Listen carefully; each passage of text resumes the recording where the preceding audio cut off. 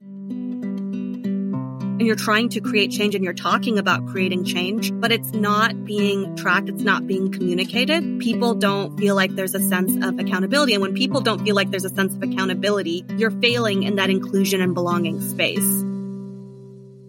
Hello, everyone. This is Jolene May, your host for the Diversity Podcast, where we talk with real people doing real work in the diversity, equity, inclusion, and belonging space.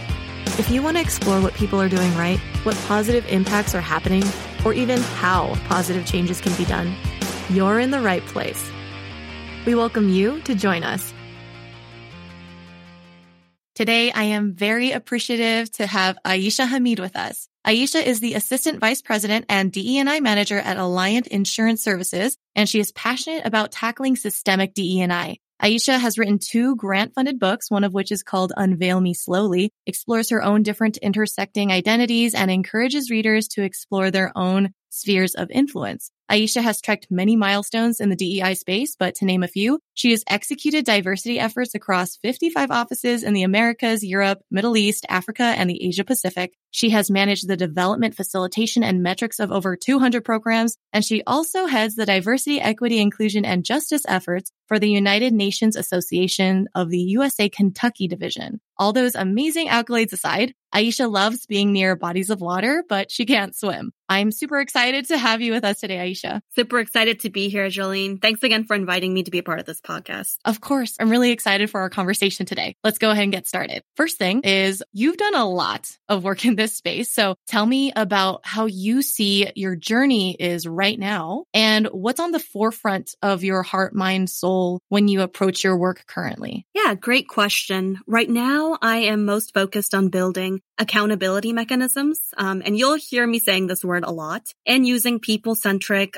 data-driven measures to identify and mitigate diversity, equity, and inclusion pain points or issues within organizations. I'm passionate about creating cultures of accountability and having effective accountability measures in place. In part, I think this helps lead to that. I'm excited to currently be working in the insurance industry because it's newer to embedding diversity, equity, and inclusion. And there's a lot of room for growth and creating meaningful change, not just within Alliant, but across the insurance industry as a whole. And one of the most rewarding parts of this work, especially more recently, has been the moments people come to me after a work call, whether we're either discussing or we're ideating new DE&I initiatives or programming. They'll come to me and they'll say they feel encouraged or hopeful about progress. And DE&I to me isn't a race, it's a marathon. So these moments and the small wins that come along the way are all things I celebrate and look forward to. I love that you said people feel encouraged. That's what we want, especially facing change. That sounds awesome. And that's exactly what we want to be aiming for. So thank you for your work and stimulating that kind of culture and environment. Going to accountability. Before we move forward, let's go ahead and talk about that. Sometimes accountability can be like a difficult subject to approach for multiple levels. I mean, I think there's definitely a compliance side, and then there's like a coaching side. And then there's that DE&I side that encompasses all of that. How have you seen accountability carried out, maybe not in the best ways, and also how have you seen it carried out with mechanisms that support growth and DE&I? I can go on about accountability, but I think that the simplest way to say it is when there's no mechanisms in place, there's no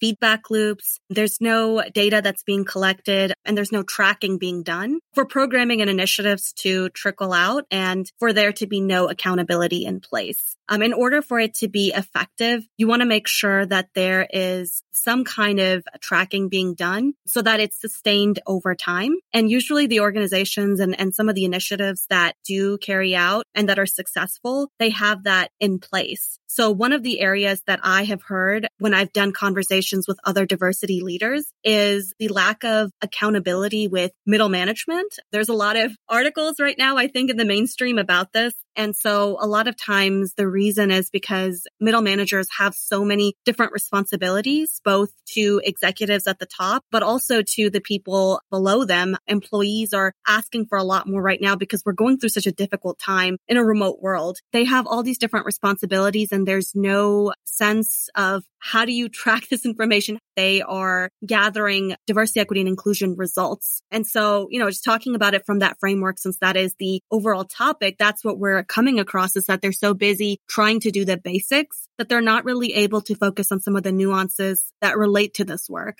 So, making sure that they're allocating opportunities, meaningful opportunities that are professional development related to everyone and not just to specific people. That's one of the areas. So how do you build accountability to make sure that they are equitably allocating those opportunities? How do you make sure that in other ways that they're leading inclusively and making sure that that's being done over time? And one of the ways that can be done is by having, regular calls, regular reports that capture that information, the bandwidth and with everything else. That's why I think that that's something that I'm seeing is like, there's a lot of efforts across the board that are unsuccessful because of this. And so that's just one example is middle management, but there are a lot of other different areas as well where there's accountability is lacking. And when that happens, it creates a lot of distress within employees because you spend all this money to put some kind of program or initiative, and embed that within an organization. And you're trying to create change and you're talking about creating change, but it's not being tracked. It's not being communicated. People don't feel like there's a sense of accountability. And when people don't feel like there's a sense of accountability, you're failing in that inclusion and belonging space. It's just very nuanced, but I find it so interesting. And I think that tracking piece that we talked about earlier is like what's key in order to make sure that it's successful. I appreciate the examples that you gave and communication and what you were talking about, the almost like the perception of accountability and that communication and how that relates, I'm assuming, and I'm connecting with transparency. And I think that also funnels into trust as well. So there's a lot of really intricate things that you're mentioning there with your response that I assume would affect so many levels in organizations. So thank you for sharing your insight on that. Let's talk about your book. So your book, Unveil Me Slowly. So tell me more about it. What were your aims and why did you write it? Quite simply, Unveil Me Slowly is a collection of poetry and prose about identity. It attempts to paint an intimate portrait of everyday life, sensuality, womanhood on a battleground of religious, cultural, and societal expectations. Now, the longer story, about 5 years ago, I was in a very bad spot in my life where I wasn't sure exactly who I was.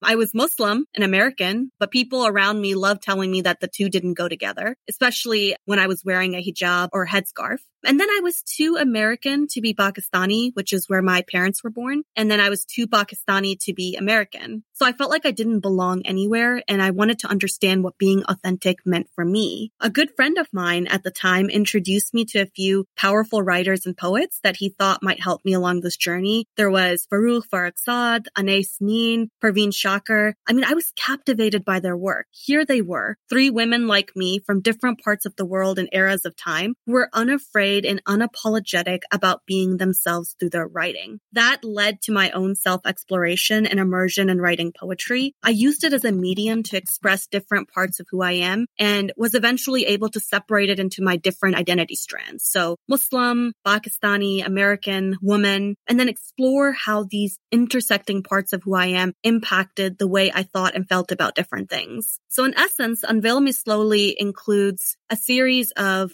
reflection questions about these different topics. And there's questions at the end of each poem I wrote. The intent is to allow people the same opportunity I had through other poets to reflect on and configure an authentic identity for themselves. I also wanted to use it as a tool for conversation and insight on the different challenges confronting some of the communities I belong to. I think that's just furthering again and thinking from a diversity, equity, and inclusion lens. I appreciate you laying that out. That's a really inspiring journey where I could see that it's almost like a vulnerable power of exploration and reflection and discovery. That's awesome. And I love that it sounds like it was a personal self-reflective and self-care journey for you. But not only that, it's also you made it into a resource for other people to find their authentic selves by sharing your own. And we also do that in diversity work, right? Where we share about ourselves and it creates a space. I think vulnerability is so critical for all of this work. Oh, definitely. Yeah. I think the first time I came across vulnerability in a professional setting, I was like, oh, so that's how you do it? I was like, oh. Yeah. Even the topic of professionalism, that's something that we could get into, but that is, rooted in a lot of problematic things. It's walking that fine line and understanding, is that barrier needed right there? Is that a barrier or is that an obstacle or is it something that is a boundary? You said that your book encourages readers to explore their own spheres of influence. So I want to know more. What are spheres of influence and what do they mean to you, to us, to readers? When I refer to different spheres of influence, particularly in this context, I mean different aspects of both internal and external exposure. So this can be environmental, social, genetic, etc. So for example, this could be your heritage, religious beliefs that we've grown up with, the kinds of people we're surrounded by, the things we watch, and the subliminal messaging around us,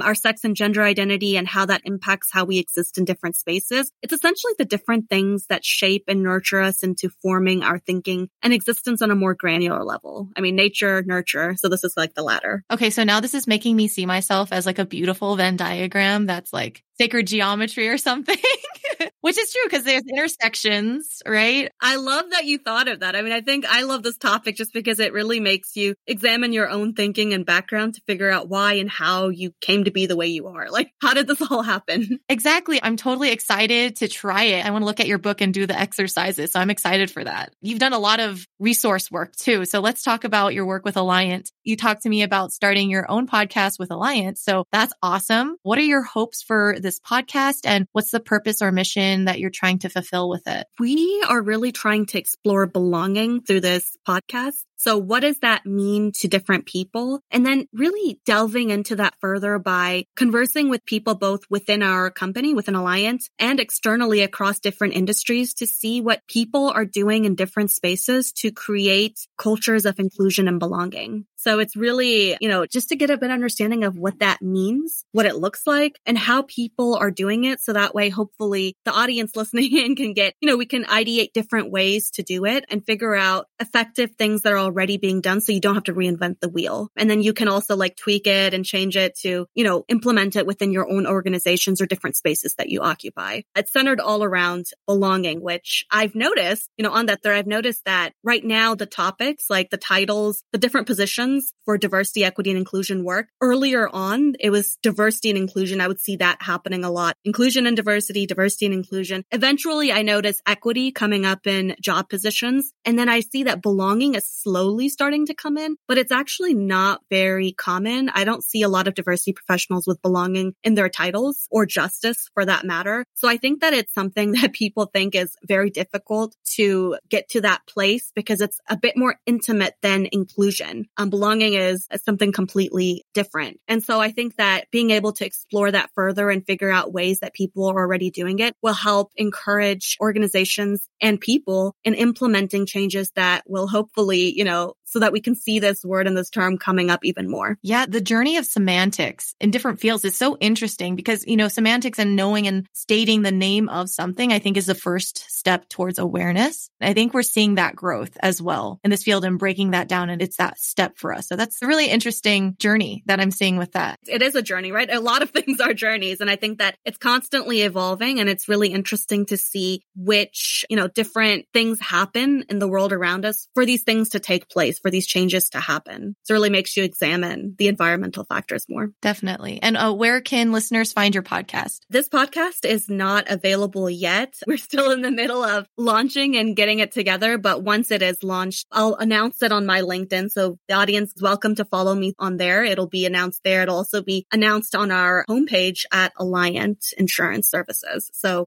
people are welcome to follow either of those pages once it is out and once it's fully ready to go. It'll be all the links to listen to it or engage with it will be there. Listeners, if you'd like to know Aaisha's LinkedIn, it'll be linked in the show notes as well. Okay, let's get into the passions. You stated you're passionate about systemic DE&I. Can you tell us what you mean by systemic DE&I and a little bit about your approach to it? When I say I'm passionate about systemic DE&I, I mean I am most interested in exploring the structures, the processes, and systems within an organization that either discriminate upon or they deter underrepresented people from progressing, succeeding, in some cases, even existing within certain spaces. I think as a society, we tend to take racism, sexism, xenophobia, and all the other isms and phobias dealing with people different from us very personally, like it's an attack on our character. But I don't think we spend enough time exploring the ways these different issues show up structurally. Until we can change systems, I don't think it's truly possible to achieve equity and create spaces of inclusion and belonging for everyone. In terms of my approach, I'm all about data. As you could already guess, I mentioned accountability so many times. We talked about it.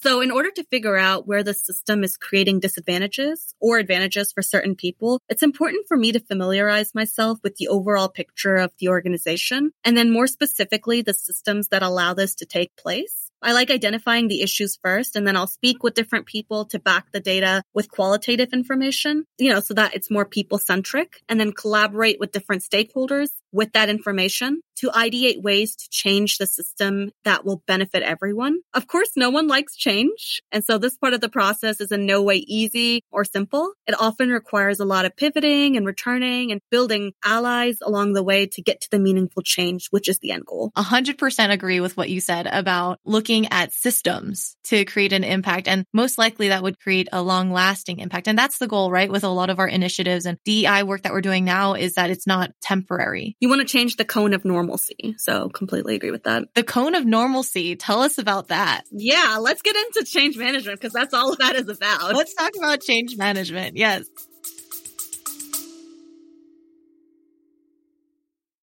Hello, listeners. Time for a quick break to give your brain a quick rest. If you have not done so already and would like to support our mission, please follow our podcast, leave a review, or share this episode with someone you think would enjoy it. Thank you so much for listening in, and let's get back to the conversation.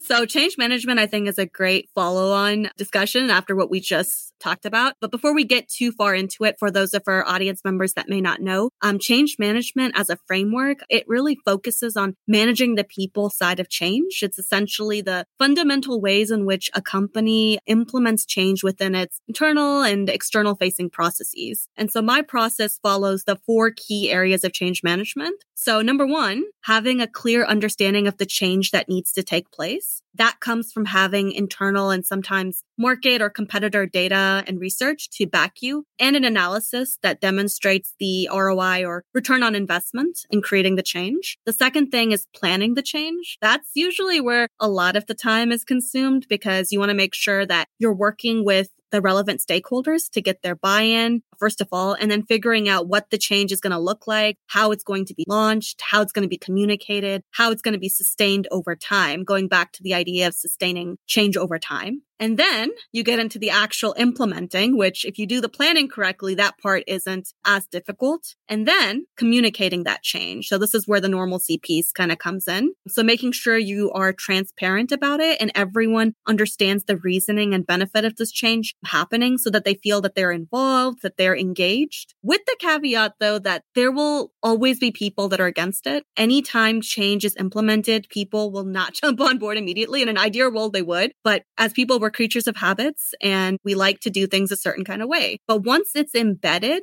and there's a mechanism to keep it sustained, that's where the normalcy, the cone of normalcy changes. It's, eventually there's another process in place and it eventually becomes so commonplace that it becomes normalized. And that's where, you can start sustaining it. You'll have more people on board because it'll be so commonplace that it eventually gets to a point where you have more and more people on board. But the beginning parts are always rocky. And the hardest part, as I mentioned, was actually planning that change and getting that buy-in from key leaders. You want to make sure that they are on board. And some of the strategies that I use for that is just making sure that I have a very clear understanding of why the change is needed and how that benefits everyone, particularly how it benefits the organization on a larger scale and how it ties into business goals. And then creating allies. Allies will be so important as you're having these conversations and getting the overall buy-in and having that right research and data collected. That's definitely,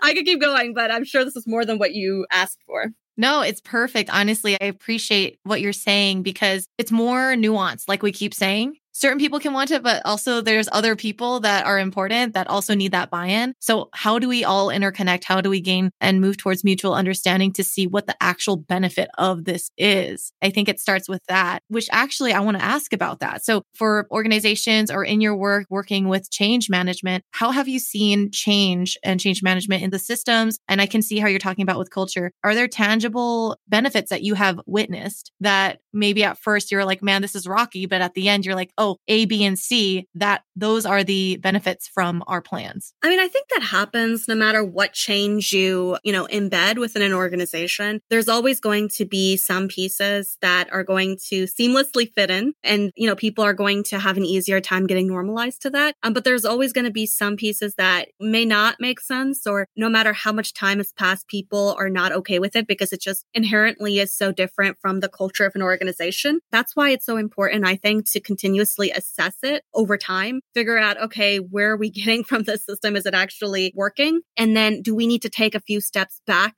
and approach it differently? So much of this work is about pivoting and taking different routes to get to the same destination. So I think that without going into specifics, I mean, that's essentially what you see is what you notice is that people, sometimes the process that you put in place, the change doesn't always go the way that you had envisioned it because the organization as a whole isn't ready for that change yet. So then you go back and you implement something smaller and then you eventually get to that same place. That's actually one of the misconceptions and assumptions about this process is people assume it happens very quickly, especially in that planning phase when you're getting everything together. They think it's going to happen quickly. It'll be bought in. Everything will go smoothly. And they get frustrated with how long it takes to create that change. And then other people, no matter how much you plan that communication piece, are still going to feel like they weren't properly informed or they're going to push back on the change. So it's just this particular area is very, like you mentioned, it's complex. It's difficult. There's always going to be a number of hurdles to get through. And it's still a very imperfect. There's no